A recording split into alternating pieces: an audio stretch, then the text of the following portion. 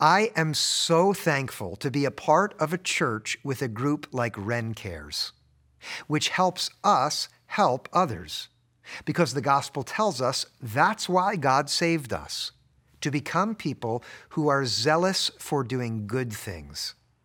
It's easy to miss that fact when we think about God's grace. It happens all the time. Shortly after I finished seminary, I was introduced to an older couple. When I told them I had studied to be a pastor, she asked me a question. What do Christians mean when they talk about God's amazing grace? I have a friend who loves that song. What does it mean? Before I could answer, her husband beat me to it. It means that when you die, you get to go to heaven even though you deserve to go to hell.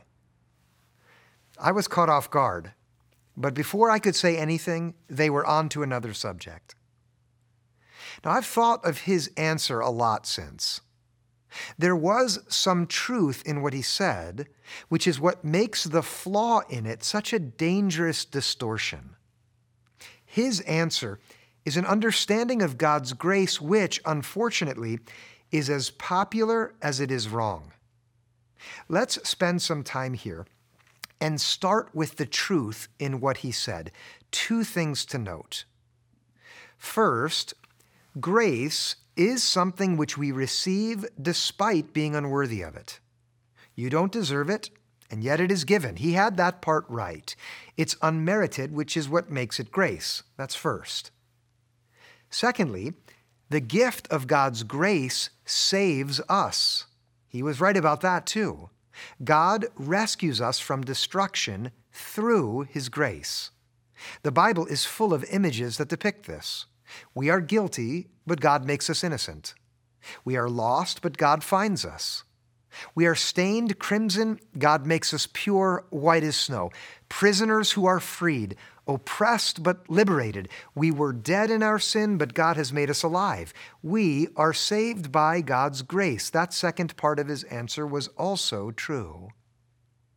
But then there was a distortion that ruined the whole thing. Think carefully with me. He said that grace means when you die, you go to heaven even though you deserve to go to hell. If that's what grace is, then it only does its work after you are finished living. Only then does it make a difference. After you've lived your life, it's either heaven or hell. That's where God's grace comes into play according to his way of thinking, and that is where he was completely wrong. Listen now. Grace is for now, not only later. And thinking otherwise is what keeps the church from making a difference in the world today, because it makes the whole story of God's grace irrelevant for real life now. And it's just plain wrong. It's not how the Bible depicts God's grace, both why and how it is amazing.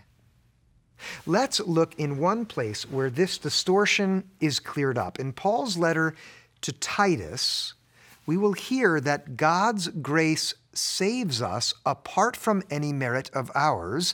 This is chapter 3, starting in verse 4.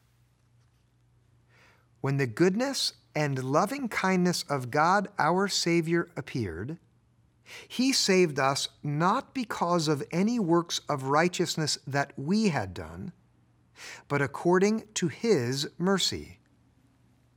Now, both of the positive elements in that man's answer are here.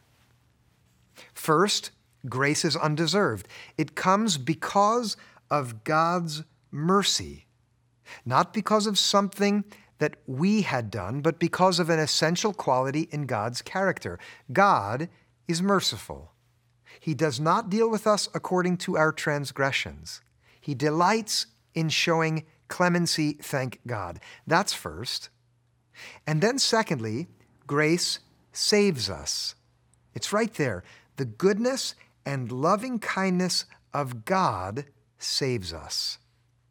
Now, maybe like that man, when you hear the phrase saves us, you think heaven instead of hell after you die. But if you read through Paul's letter to Titus carefully, you'll notice that he never mentions heaven or hell by name, because that kind of either or after death is not the effect of God's grace, which is primary to Paul.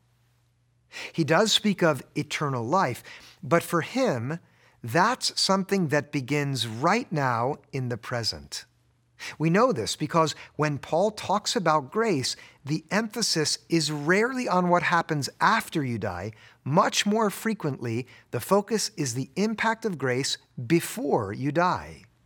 To put it simply, God has not saved us only for what happens after this life, but so we will live differently now. Grace isn't something for later, it's for today. And what makes it amazing is what grace does now. Listen carefully to how God's grace operates in the present. This is just a bit earlier in the letter to Titus. This is chapter 2, verses 11 and 12.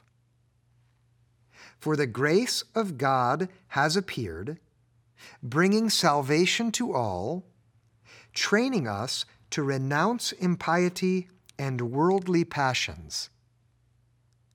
To renounce something means to reject it completely. Impiety and worldly passions are those patterns of behavior and attitudes which result in our being less than we should be. Even if you've never used that language, you know what Paul means. Selflessness, greed, lust, dishonesty, pettiness, and cruelty. Grace, which saves us, is present to train us to say no to these things right now. The image of a trainer here comes from the world of athletics. Picture a coach. Grace is present now, like a coach, to offer exercises, strategies, and practice routines, which, if followed, will enable us to develop the skills that we lack to be different kinds of people. Now, in the second half of verse 12 into 13, he tells us how grace prepares us. And in the present age, to live lives that are self-controlled, upright, and godly, while we wait for the blessed hope and the manifestation of the glory of our great God and Savior, Jesus Christ. Receiving God's salvation does point us forward. We do wait for God's glory to be revealed, either after we die or if Jesus returns before then. But notice when grace's effect is felt. In the present age. Now is when grace enables us to live lives which are self-controlled rather than controlled by the circumstances we happen to find ourselves in. Now is when grace teaches us to be people who are upright, honorable rather than deceitful and crooked. Now is when grace enables us to be like God in our relationships, kind and generous and merciful and good. God's grace is amazing because it trains us to live differently today, which is just why God has saved us. Listen to Paul's description of Jesus carefully. This is verse 14. He it is who gave himself for us, there he's talking about Jesus, that he might redeem us from all iniquity and purify for himself a people of his own who are zealous for good deeds. There you have it. Jesus saved us to make us his own people who right now are being trained by grace to be zealous for good deeds in this present age. That's what's amazing about grace. It comes to a person who would have felt quite right going along through his life being completely self-centered, and it turns him inside out so that from now on he is someone who is in training all his life long to become a part of a people whose reason for being is to do good things for others in the world right now. Grace is present now to train us to do right, to use our excess to help those who have too little build a better life, to cook a meal for a new mother or father, To run a race that raises money to build wells in Africa, or support folks who are in grief because of loss or struggling through divorce or addiction.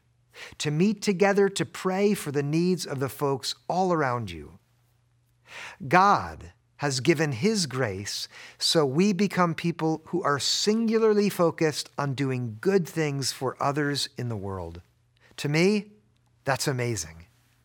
Now is the time for you to receive God's grace, and that means now is the time to let grace coach you into becoming a person who is zealous for good deeds.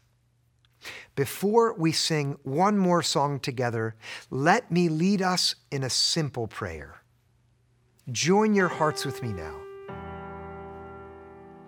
God, we thank you for giving us your grace in Jesus. We pray that we would receive your grace and that it would train us even now to become people who are different. We love you and thank you for delivering us. Please use us in whatever way you can to be your instruments of goodness in this world which you love, even now. In Jesus' name we pray, amen.